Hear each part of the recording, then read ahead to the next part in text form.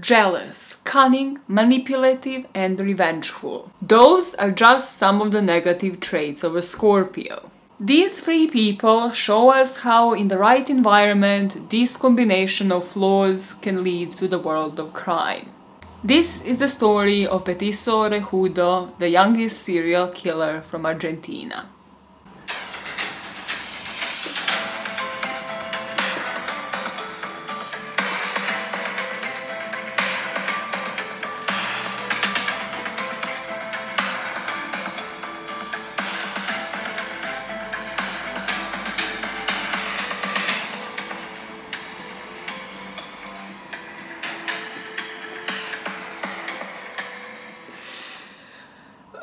If you're watching this on YouTube, you're literally witnessing a meltdown.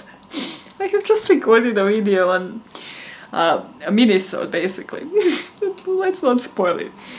But during recording, you know, once you actually voice something, the mini-sodes this month, as you probably know, have figured out from last week's, also have a pattern. It's fictional things. Fictional things.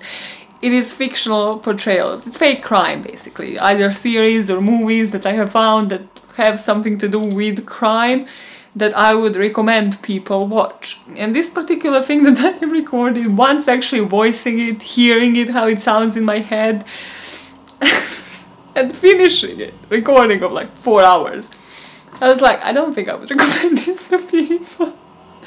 So this day definitely has a point. Listen, we're gonna discuss something interesting, because this case brings a theory that I was taught in during criminology, during my year there, and I hate it so much. I hated the guy behind it, and he just seems to have explained this crime in like the early 19,000s, and people were just fine with it, and I'm just sitting there like, this is so wrong on so many levels. So the motivations of this guy are really still ambiguous to date. Also, why is the name? By all means necessary is the game. And I have to explain something, because a lot of you who are bilingual, again, doesn't need to be, you don't need to be, but it helps, especially when I choose international cases. I didn't name this guy, okay? Because I know Petiso is kind of like using the F slur to describe a gay person on a certain level. There are other terms for somebody to describe a small person, a person of a small size, a midget. If it was a fictional work, if you were reading a book, it would probably be something like duende or enano, like a dwarf, a small person, or just like bajito, persona pequeña, de pequeña tamaña, miniatura, okay? Yeah. If this was the world of elite or like rebelde, it would probably be like miniatura, just like a miniature person. No term is like politically correct, but Petiso is literally like, and then you have Orejudo, which is like big-eared. Literally, they just did him dirty. It's a big-eared midget, and the person we're talking about, Caetano, completely deserved it. Caetano, by the way, I swear I will get to the point. I swear I will talk about the guy. Caetano, again, to put things into perspective for people, the most telenovela name out there. Also, it's like one of those things. What is the name? Oh, fuck's sake. Oh yeah, I know. Did you prepare a script today? No, we are going... First episode, we are freelancing, we are swinging it. We're not swinging my foot. No, this is not... I am not approving of swinging. Wow, this is a mess. I love it already. What I was saying, Caetano. Basically, you know how all of the other podcasts would say, like, you wouldn't name a baby Gary. Like, you wouldn't see a baby today and be like, oh, what's appropriate name for a child? Oh, baby Gary. Like, no, that's just not how it happens. That's kind of the equivalent with Caetano. It's like naming a child Gertrude, and you're like, yeah. This is the name that had its living, it had the time and the place. There was a time and a place for it. And it was in late 18,000s and early 1900s. But now it's time to get into the meaty gritty of this story. I know that is not an expression. So when you see that I'm crazy like this, don't fight it. Don't spite it, follow the current. Follow the current all the way through, because these moments are rare. And they usually come with no reason, no rhyme or reason. I woke up tired, I woke up exhausted. So cherish it while it lasts. Okay. The year is 1912. What happened in 1912? Titanic sunk. That is pretty much it. I mean, a ton of things happened according to like the websites and timelines online, but pretty much the Titanic sinking kind of stole the glory of it. Reasonably so, I'm not arguing with that being the biggest event of the year. Other things that I noted down that happened, well, in May of 1912, Paramount Pictures, the studio, has been founded. In October, the First Balkan War broke out, with Bulgaria, Serbia, and Greece opposing Turkey, and then Turkish people ruled our ass for about half a century. But hey, we have good Turkish dishes and Turkish coffee. Let's just ignore all the people that died in the war. Jesus Christ. Today is not the day, and I am not the person. But across the world, in Argentina, a serial killer ruled the world, and he was like 15 at the time, so that was great. He was allowed to start his killing spree, and within a year he will kill 4 people. And we'll already have had some victims in the past, but until his arrest 12 months from then, he'll claim 4 lives and leave 7 other victims scarred for life. Let us talk about him, shall we? What is his full name? His full name is Cayetano Santos Godino, and he was a son of Fiore and Lucia, which just from the names you can guess that they were Italians that moved to Buenos Aires in 1884. Well, you couldn't probably guess that second part unless you were like some next level. How would they have guessed that? They wouldn't. Could you? Somehow, if I told you the name Fiore and Lucia, and you're like, yep, Italian immigrants, analphabetos, illiterate, please learn a language. Today's not the day, man. Stop fighting people. They're gonna come for you in the comments. You know that you're gonna pay for this. You know that you're gonna pay for you treating them like they should know what analphabeto means. It's such a cool word. What are other cool words? Estrafalarico, estrambótico, I swear those are other words. Despomponante. You will never need those words that I'm uttering now. Some of them probably don't even mean anything, but okay. His parents were Italian immigrants. They lived in poverty in Buenos Aires. And because of that, because of the conditions that they lived in, their first child, who they also named Cayetano, died from a cardiac arrest only 10 months after he was born. After their first child died, Fiore and Lucia had a daughter that they named Josefa. Now that they have settled down, they will have 9 more kids. The last one, to be born in 1896, would also be named Cayetano, like their first child, and they didn't see any red flags, they just liked the name. As I told you, the popular name back in the day. And this is the Cayetano we are talking about. He was born on Halloween. He was born October the 31st, 1896. And he was one of the 8 boys, meaning that Josefa was the only daughter in the household. Not much is known about their family life, apart from the usual when it comes to serial killers, which is that the dads are usually abusive. So there are records of Fiore abusing Lucia, beating her, and all of the 9 children. Something that a lot of people neglect when it comes to the historical crimes that we don't have much data on, people don't necessarily speculate like how insane it is that somebody is an abuser of such huge families. Fiore was said to have abused Lucia and also all 9 children. None of them was safe, and he was also an alcoholic, so you're kind of trying to think like, how the hell do you abuse all of your children? There's 9 of them. There's 9 of them that you need to beat up. Like, at what point do you get tired? At what point do you stop? If you are an avid listener of the podcast, I probably mentioned a couple of times that both of my parents would you know, sometimes beat us up once my brother and myself were younger. But again, it was only me and my brother, none of them was abusive to one another, and also it was only once we fucked up big time, mostly when my brother would steal from the family, and also when he was like 4 or 5 years old, because there's no point of doing it once they're all grown up. But I'm just thinking, even after that, like, if you have an emotional attachment to children, if you have any form of attachment, like once you beat up one, you don't go into the next room to beat up the other. You don't beat like 9 of them in a full cycle. I will never be able to understand, and nobody makes an emphasis on that, or just like how fucked up that is.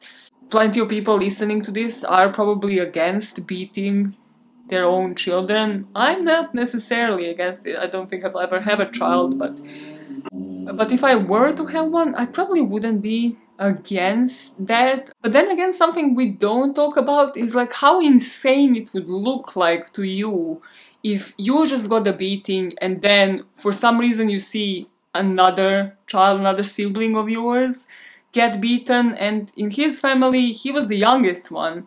He just saw everybody get beaten, and then he was like, okay, I guess it's my turn. So yeah, basically what I was saying, it's an unhealthy home environment. I just went too far with that in terms of visualization, but let me know if you got a beating once or twice as a kid, or plenty of times, and you have siblings. Did your parents ever, like, I don't know, go into a manic episode where they beat one of you for doing something wrong and then they beat all of you? Because that just doesn't commute in my head. I just will never be able to fully get it. Another point in the story that you will literally find as like a simple passing one line is the fact that his dad had syphilis when Caetano was born. Well, rather when he was conceived. And because every single account of events mentions this in one passing line, like, oh yeah, that will not affect the child, I had to freaking look it up. So these are some potential effects on the child's health if a parent is syphilitic, or if they have syphilis. The first bullet point on this list is the fact that he should actually be lucky that he survived, because the congenital syphilis can cause a baby's death during pregnancy, or can cause a stillbirth, or a death shortly after birth. It can also cause a variety of problems with your joints, with your bones, with your hearing, with your vision, with the nervous system, including having seizures, being paralyzed in certain parts of the body. But most importantly, and something that I definitely think is prevalent for Caetano here, were the developmental delays.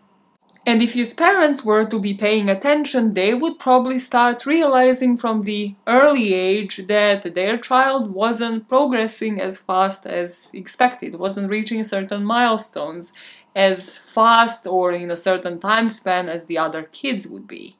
Apart from all of the developmental issues, it was said that Caetano was also really weak as a child. He was always sickly, and it seemed that maybe his father had had syphilis for quite some time, because a lot of his siblings were as well. It was known that one of his brothers was also epileptic, which could have been due to the conditions in home as well, due to the trauma, because, as I mentioned, it was known that Fiore would reach home after a hard day at work and would start beating up his wife and then his children.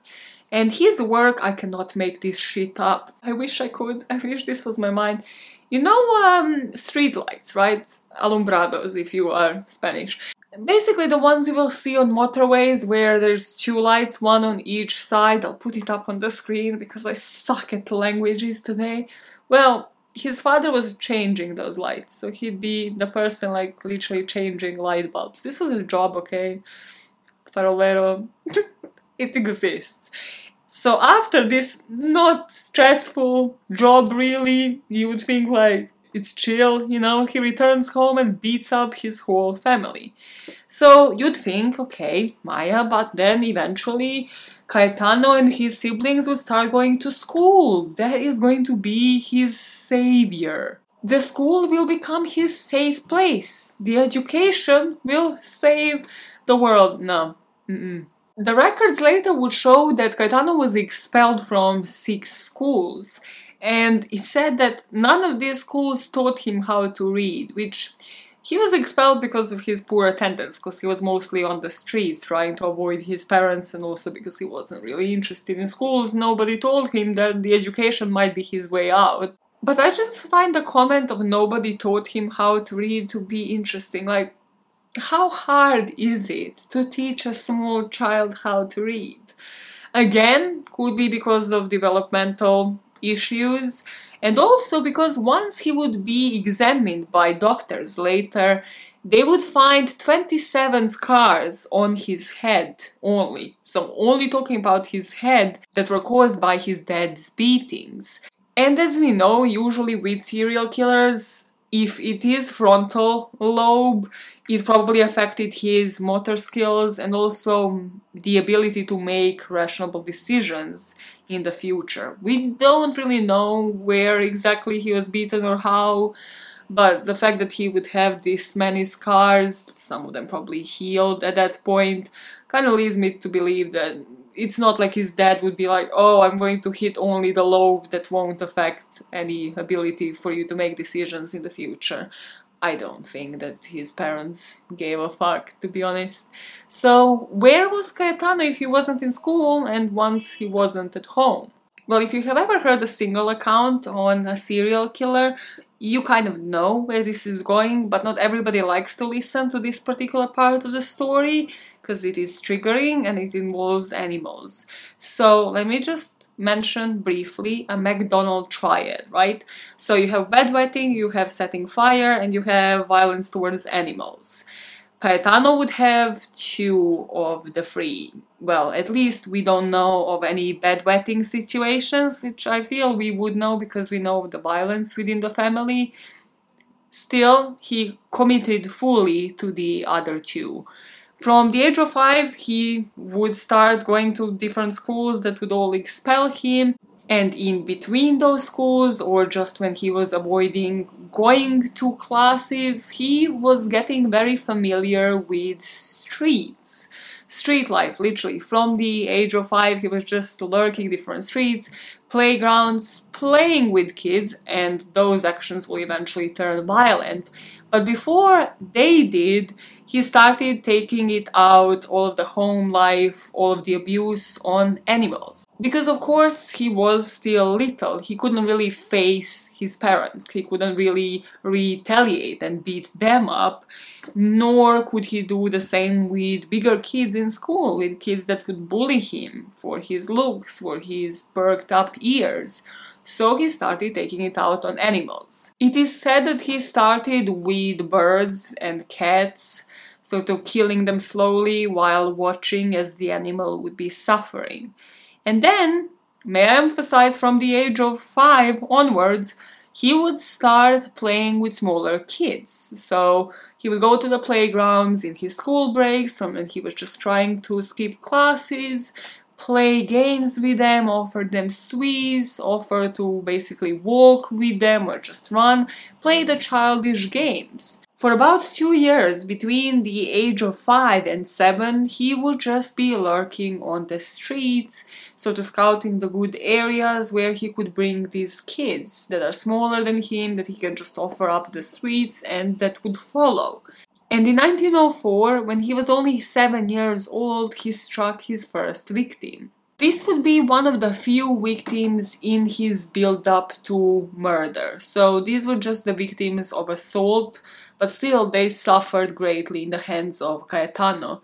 So this first victim was called Miguel de Paoli, and he was a 2-year-old. He was a toddler, just playing with Caetano at the playground, and when his mom wasn't looking, he just managed to take this child to walk with him, and then he beat him into the head with a stone and just left him, well, for dead for all he knew, in a ditch. Luckily for Miguel here, a police officer was actually patrolling the area, and he witnessed this happen. He witnessed somebody beating a child and then throwing them into this ditch. So he managed to stop Caetano from fleeing the area and also to save Miguel's life, and he brought them both into a police station. Because of his age, once Caetano's mom was called, well, they just were allowed to take him back home. In the next year, he didn't stop. I mean, we can only assume how many victims there were in between that we are not even aware of. There is this account of this child that, again, he attacked in the playground, and this was a 2-year-old. And he managed to get cigarettes, first of all, and then to light them up and burn this child's eyelids. Luckily, this child was still alive at this point and managed to scream and alert to the mother, but the event that is definitely on the record is the one that happened only a year after his first known assault victim, Miguel. This was in 1905 when Caetano was 8-9 years old. I'm not really sure which month this happened in, but he was again playing with younger children, and this girl who was only a year and a half old, Anna Neri, was found again in a ditch after being hit repeatedly with a stone. Here, luckily again, other children witnessed this and managed to alert the parents, who alerted the police. Here, Caetano would actually be left in prison to chill in a prison cell for a couple of hours, but then was let go that same evening because of his young age. You gotta love how in these serial killer stories, doesn't matter if they're from 1970s, 1980s, or literally like 1905, where it's either a doctor or a police officer, it's always a person of authority that is just like, they're gonna grow out of it. It's fine, you just let them out. Like, no, this is while all of the juvenile establishments exist, where you now put the children that clearly have some issues, but they didn't know back then. So he was just let out back on the streets, and just a year after this, he will commit his first murder due to that. You gotta wonder how many victims he got away with, because even this murder that he committed in 1906 will go unnoticed until he confessed to it a couple of years later. What he would confess to was that in 1906 he took this girl, who he estimated to be about 3 years old, to this disposable grounds, kind of like a landfill area, and he tried to strangle her. But then, because he wasn't strong enough to strangle this girl, he left her alive in a ditch and then just covered her in garbage in these cans. Because we know that he will only get caught in 1912, this is 6 years after the crime, once he was eventually to confess about killing this girl, the police officers would go to the site, but they would find out that a building has been built since then. So that victim was technically never confirmed, rather her body was never found because they never got the permit to burn that building to the ground, really, to find that victim. I don't know what to tell you. Just imagine being that freaking family who like now knows where their daughter is but can't do anything about it. Now this shit fucking scares me to death. We have covered all of those things on the How to Get Away with Murder minisode, and people who truly have access to property or just know exactly when to bury somebody under a building that is being erected at a time are A, evil, 2, masterminds, 3, get away from me, move. I don't need you in my life. I don't need you with that mentality where you can switch up on me and be like, I'm gonna bury her into the fucking asphalt of like this building that I'm erecting. Stop saying erecting. Okay, so this won't be the crime that is going to land him in jail, though. The crime that will lead to his imprisonment was masturbation. I can't make this shit up. When he was 10, his parents discovered that he was a compulsive wanker. Also, at the age of 10, it's a tad too early, my man. So, because they didn't know what to do, like his parents were like, how do we resolve this issue? And his dad was like, I don't know, I'm an alcoholic, I just know how to beat children up, and that doesn't seem to be really resolving this guy's issue. So his mom called the police on his son. She didn't call him for like beating children in the playground, no. She was like, hey, my son, he's been wanking in his room, And because masturbation was illegal at the time, Cayetano was actually in prison for 2 months for masturbation. He spent more time in prison for jerking it off than he did for actually assaulting babies, toddlers. This pattern of his parents not really knowing how to deal with him, not really knowing what to do, kind of repeats itself. Because even after this, that same year, 1906, his dad would call the police station, sort of asking them like, can he spend some more time in prison? Because I don't actually know how to control him. I'll put up on the screen the actual script of like apparently what he said.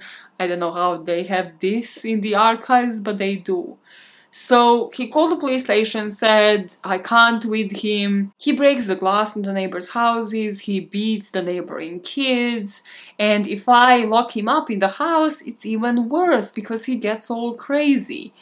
The other day I found a shoebox in my room, and in this shoebox there were dead canaries, and he took their eyes out and the feathers from their body, like feather by feather, and then left those as souvenirs in a shoebox next to my bed.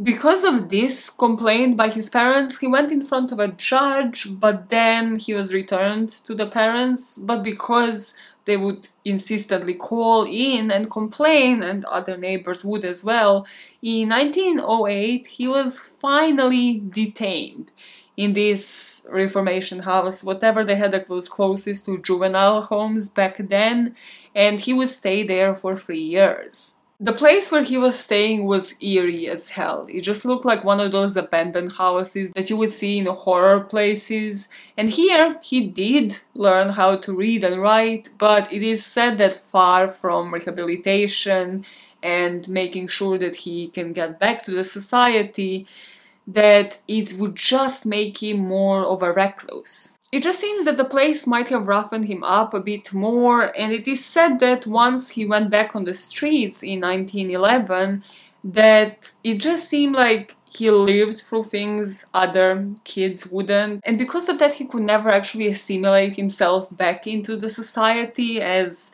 a normal kid. In fact, now he was even further from ever achieving that. Once he got back out, so now he's 14 going on 15 in 1911, his parents got him a job at a factory, but he would only last about 3 months at this job and then would just go back out on the streets. It was said that Cayetano was always playing with fire, but the first recorded incident was in January of 1912. This is when Cayetano set fire to this warehouse on Corrientes Street. Eventually, when he would get arrested for his crimes about this fire, he would say, I like to see firemen working. It is nice to see how they fall into the fire. Just the eeriest fucking thing. You know that meme of that girl that is looking back at you with the place burning behind her and she just like has that creepy smile to her? I listened to the stories, there are videos, there's a channel. Making zero sense. There's a channel about like how the people become memes and they tell you the backstory of it. And if I remember right, she said that on that day, literally they were just passing by a building, a burned house, and her dad thought that it would make a nice picture, something along those lines, and then she just smiled because she's used to smiling in pictures. It's nice to know a backstory behind a meme, even though you can't remember it literally after you watch it. I watched it like a year ago. Shut up. So irrelevant. So creepy. So creepy, and also not where it stops.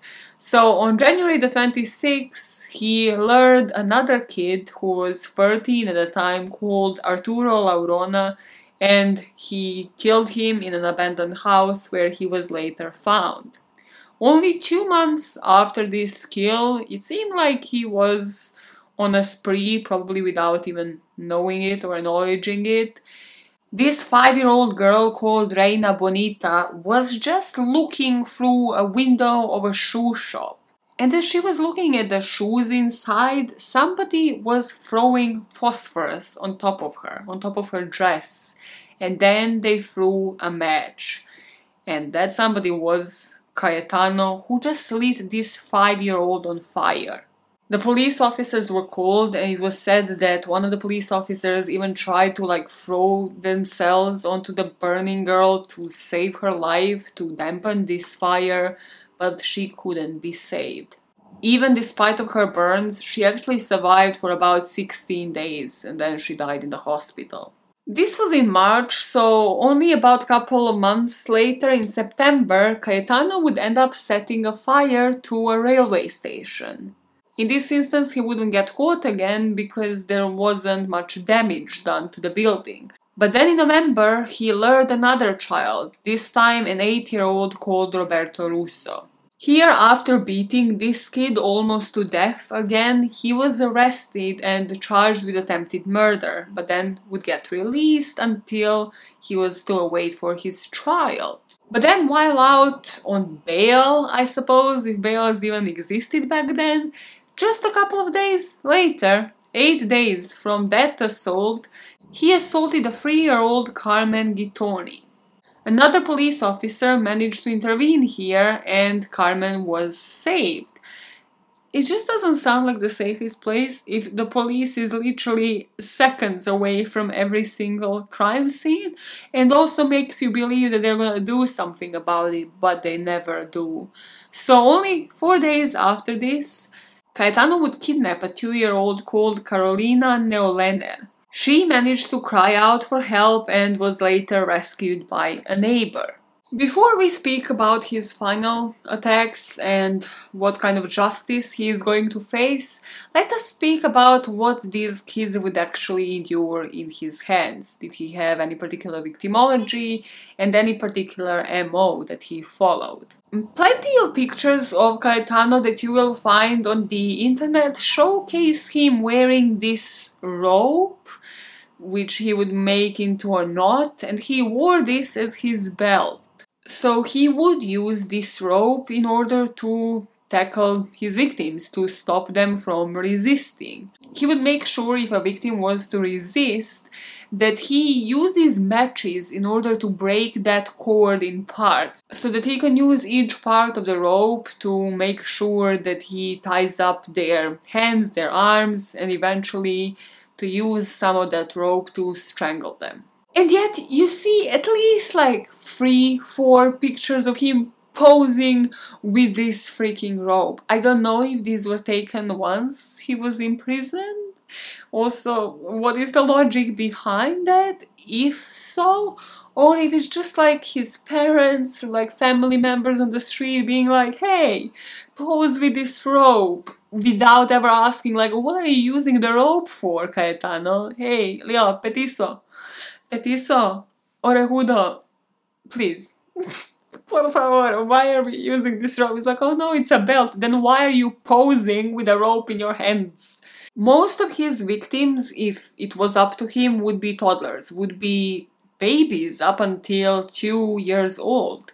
And he would try to attack them and eventually kill them in a similar way. He would usually use his hands or would have a stone or a rock nearby, and then would use that weapon, whatever it was, to beat them until they were unconscious or in some instances dead already. Then he would use that rope, he would take it from around his waist and use it to either restrain them or strangle them or both.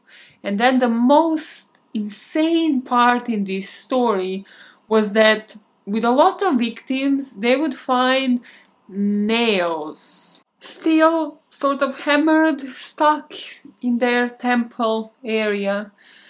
They must have seen this somewhere. We know with these fixations he had seen something somewhere, whether it was with animals, he'd seen something somewhere, and the fact that he was hitting them in the head, that the whole focus was either like burning the eyelids or hitting them with a stone in the head. Again, how many scars did they find on his own skull? That part leads me to believe that it was because of how his dad was treating him, that he was just replicating that on people that he considered weaker, the way his dad considered his son to be weak. But the nail part, he's seen it. Whether it was on animals, on the farm, he must have seen for something like this to stick with a person, you know, in the day and age when there was no TV, no series, no morbid fake crime portrayals like this. And somehow, I mean, this is probably the most morbid part, I don't think it gets any worse than somebody hammering, because he wouldn't even have a hammer, so he'd probably use those rocks or stones to actually hammer those nails into their heads. But then, even on an emotional level, he'd get completely fucked up, because with certain victims, he would even attend their funerals, just to see if that nail is still in the head, or if somebody removed it. That's why I think there is some deep-rooted fixation. Or maybe because I couldn't find files about his time in the institution, maybe that is where he had seen something like this that we just would never be aware of. We are finally in December of 1912. On December the 3rd, to be exact, Gesualdito's mom, Gesualdo was this 3.5-year-old child just playing in the garden in his own house. Well, his mom popped her head through the door and she was kind of looking at the sky, being like, okay, it's kind of cloudy, maybe you should come in.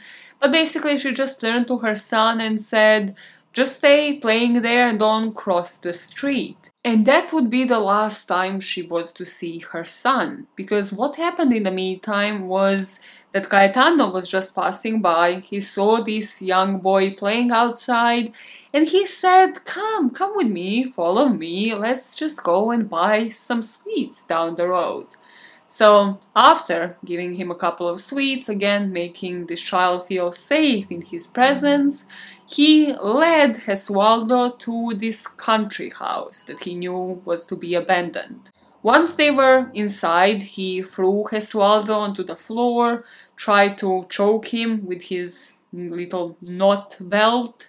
Then when that didn't work, he followed the same process of cutting that rope and trying to restrain his arms and legs.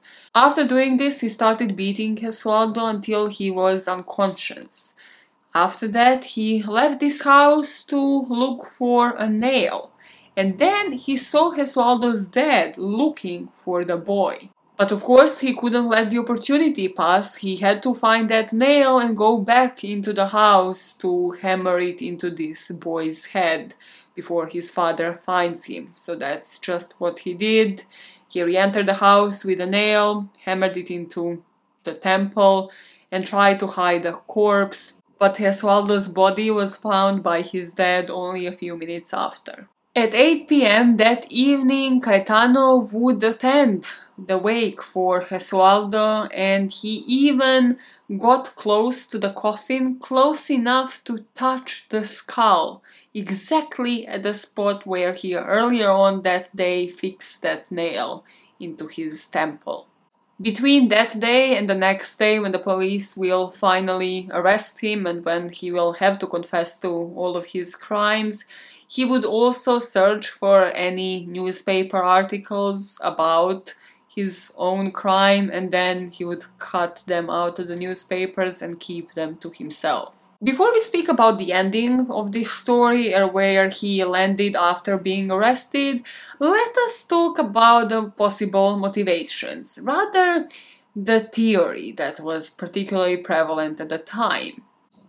And here, this story truly wouldn't be complete without the work of one such Cesare Lombroso, who in 1876 established this theory. So Cesare, if you look at the picture of him, is the guy that looks like he purposely wanted his beard and mustache to look like his down area, to look like his genitals, because what the hell is this beard shape? Well, anyways, he was a big deal in criminology. We had like a whole chapter, had to have exams on him, hated his guts. He thought that you were born a criminal, but not because of the nature-nurture debate. No, purely because of your genes. Purely because of the way you look. He thought every single criminal would have one or multiple of these features: a sloping forehead, unusually shaped ears, a symmetrical face, or just certain bumps on the skull, and that criminals would represent primitive form of man and can be differentiated from non-criminals by these features that I have just told you. And of course, if you take a little glance at our boy Petiso Orejudo here, I mean, his ears tell you everything. He couldn't be anything but a criminal. Basically, the whole premise of Cesare Lombroso's theory was that if you are not conventionally beautiful, you are a criminal. There's just no escaping, that is it. God forbid if he lived in this day and age and saw my nose, he'd be like, oh my god, not symmetrical whatsoever, doesn't fit this face at all. She gonna commit crimes purely because of this freaking nozzle. Okay. Speaking of nozzle, plenty of accounts in this story would state that later in life, Caetano would go through a plastic surgery, just some form of surgery. But I found pictures of him when he was older and I don't see it. I mean, he didn't do the most detrimental one, which would be his ears. Also, like, what kind of surgery was he able to do in early 19,000s? I don't believe these account of events because I actually don't see a difference. I just see sort of like age progression. But I don't see that any surgery was performed on him. I mean, in his head, he still stayed the same. Importantly enough, he actually never felt regret. Or rather, there are questions about how much he had known because he was only 14, 15 at the time, how much he understood without actually having any proper education, and did he even understand what certain terms mean? Because once he was to be arrested, they asked him, obviously, a couple of questions. He confessed to the crimes. But they asked him, are you happy or are you sad? And he said he's happy. So they followed that up, asking him, does he have any regrets about what he had done? And he said he doesn't understand. So they asked him, do you think you will be punished for your crimes?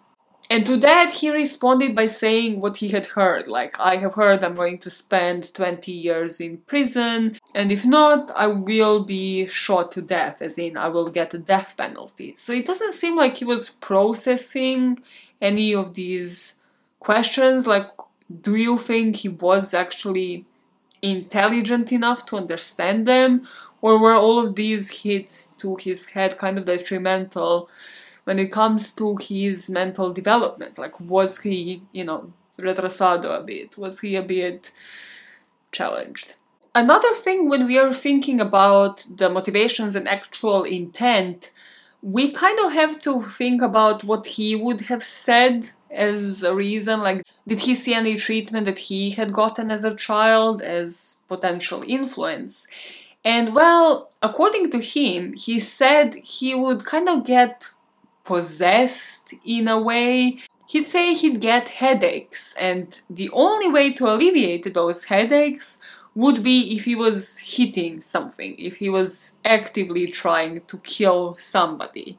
But all of the exams that they performed at the time of his arrest discarded epilepsy, discarded like anything significant done to his head, any significant impact. And if you remember, I told you part of the interview that he would have once he got arrested about the fireman falling into the fire. Well, that was his answer when he was asked why did he set the houses on fire.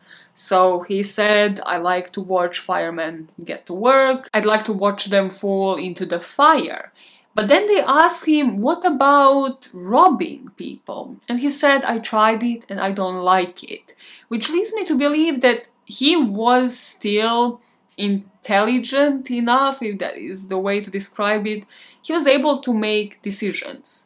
So maybe he didn't know right from wrong, but he knew what he liked to do and what he didn't.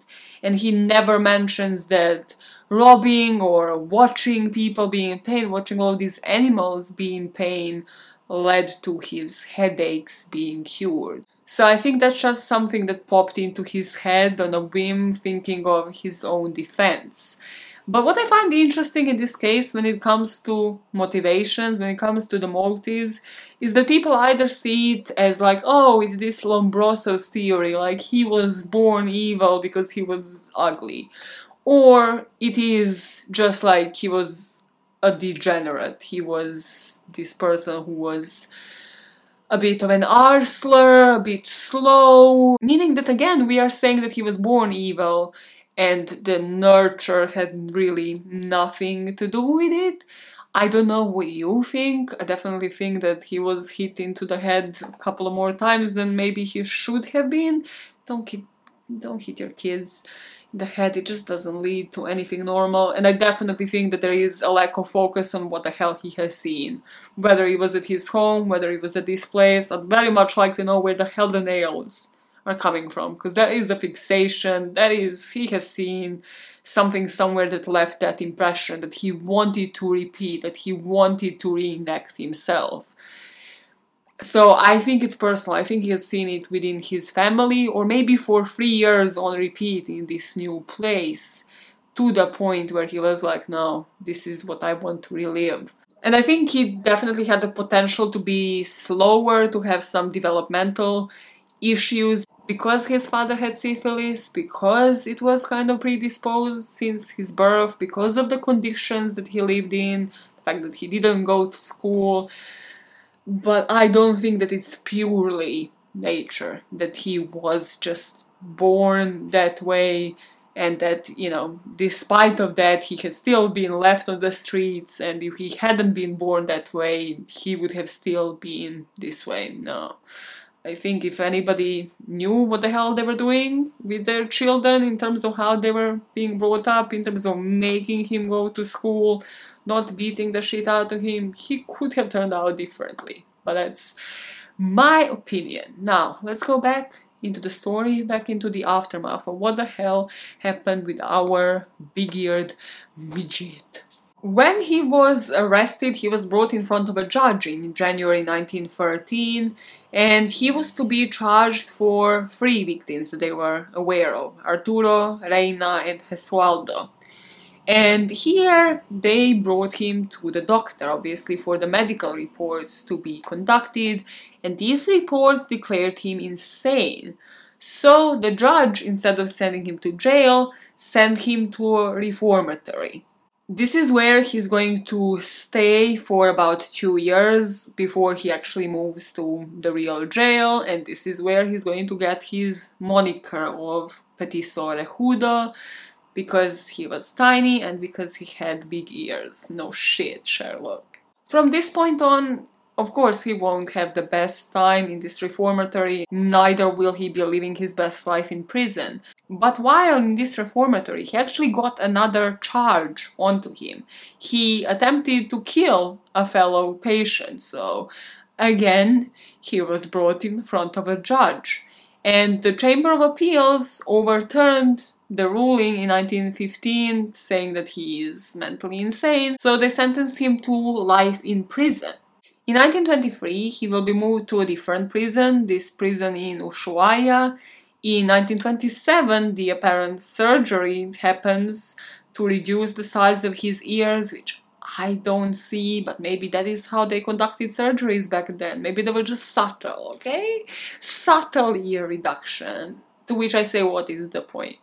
But that didn't help if you were of the Lombrosian era, believing in that theory, that if you were to reduce the size of his ears, if you were to make him prettier, if you wish, that is going to reduce the criminality in him. That somehow didn't work. I know, it's such a surprise. I know, it's such a shocker. Plastic surgery doesn't actually change up your genes, neither does it affect you mentally. Insane. Wild concept.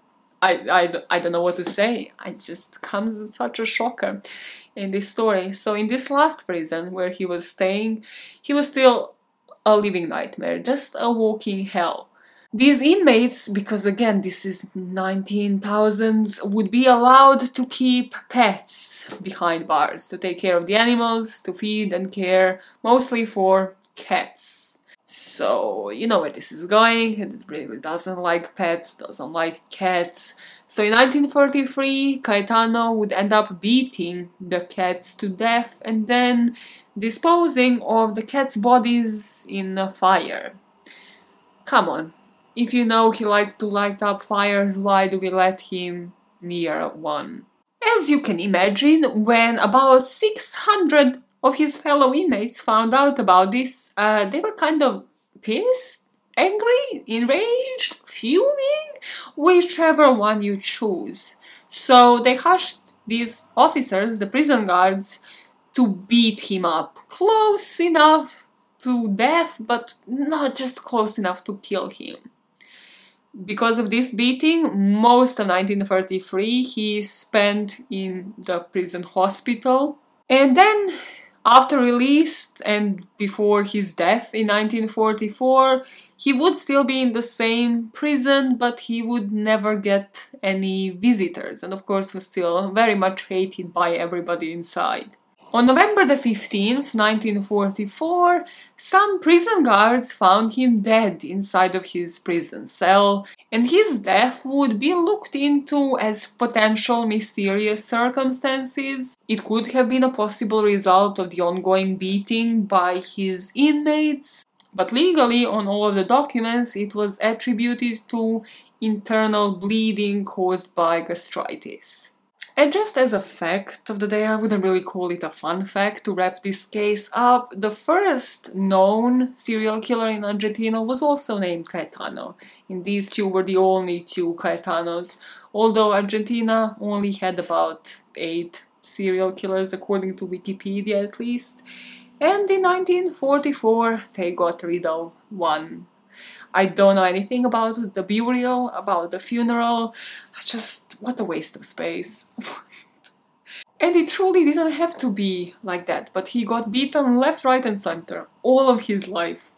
It doesn't lead to much good. If this story taught you anything, it is that. But now, you're going into your next Zoom call or just an actual meeting. I don't know what your circumstances are in life. And my question to you, to us, to other people in those meetings, or just to ponder on. So as I've been watching and covering more and more of these fictional stories for the minisodes and just the main YouTube channel, I've been truly thinking about something. Like, if I was to be able to live through, as I do very much so, all of these fictional stories, like unlimited amount of really good, great fictional storylines where you bond with the characters, where there's character development, where you live through these people vivaciously, vicariously, whichever the word. Would I choose that, so like as many personalities, as many people that you bond with, versus just having real life experiences only with the people you know and you have made friends with so far? Which one would I choose? Because sometimes when I'm like deep down into the fictional, into the fantasy world, I think that would be it. I truly think that would be, you know, once I cry over and over again over these characters, I'm like, okay, maybe there's a problem. Maybe I am the issue. Do you ever feel that way? Or you're like a normal person that thinks that no, whatever the way, I would always choose real life people, real life experiences? And if so, what was the last thing that the real life situation has taught you? What was the last thing that you have learned from a person in real life compared to the actual story, the actual thing that came out of somebody's mind and was portrayed in like a Squid Game? Okay, cool. I'm gonna get the fuck out of here before I start saying weird shit and lose about 5 friends that I have in real life. I just think at times it says a lot about who you are as a person. And in pondering that, who you are as a person, you do what? You keep making this world a better place. One more thing at a time. Bye, fuckers. Where's the outro tune? Where's the outro tune at? Okay, play.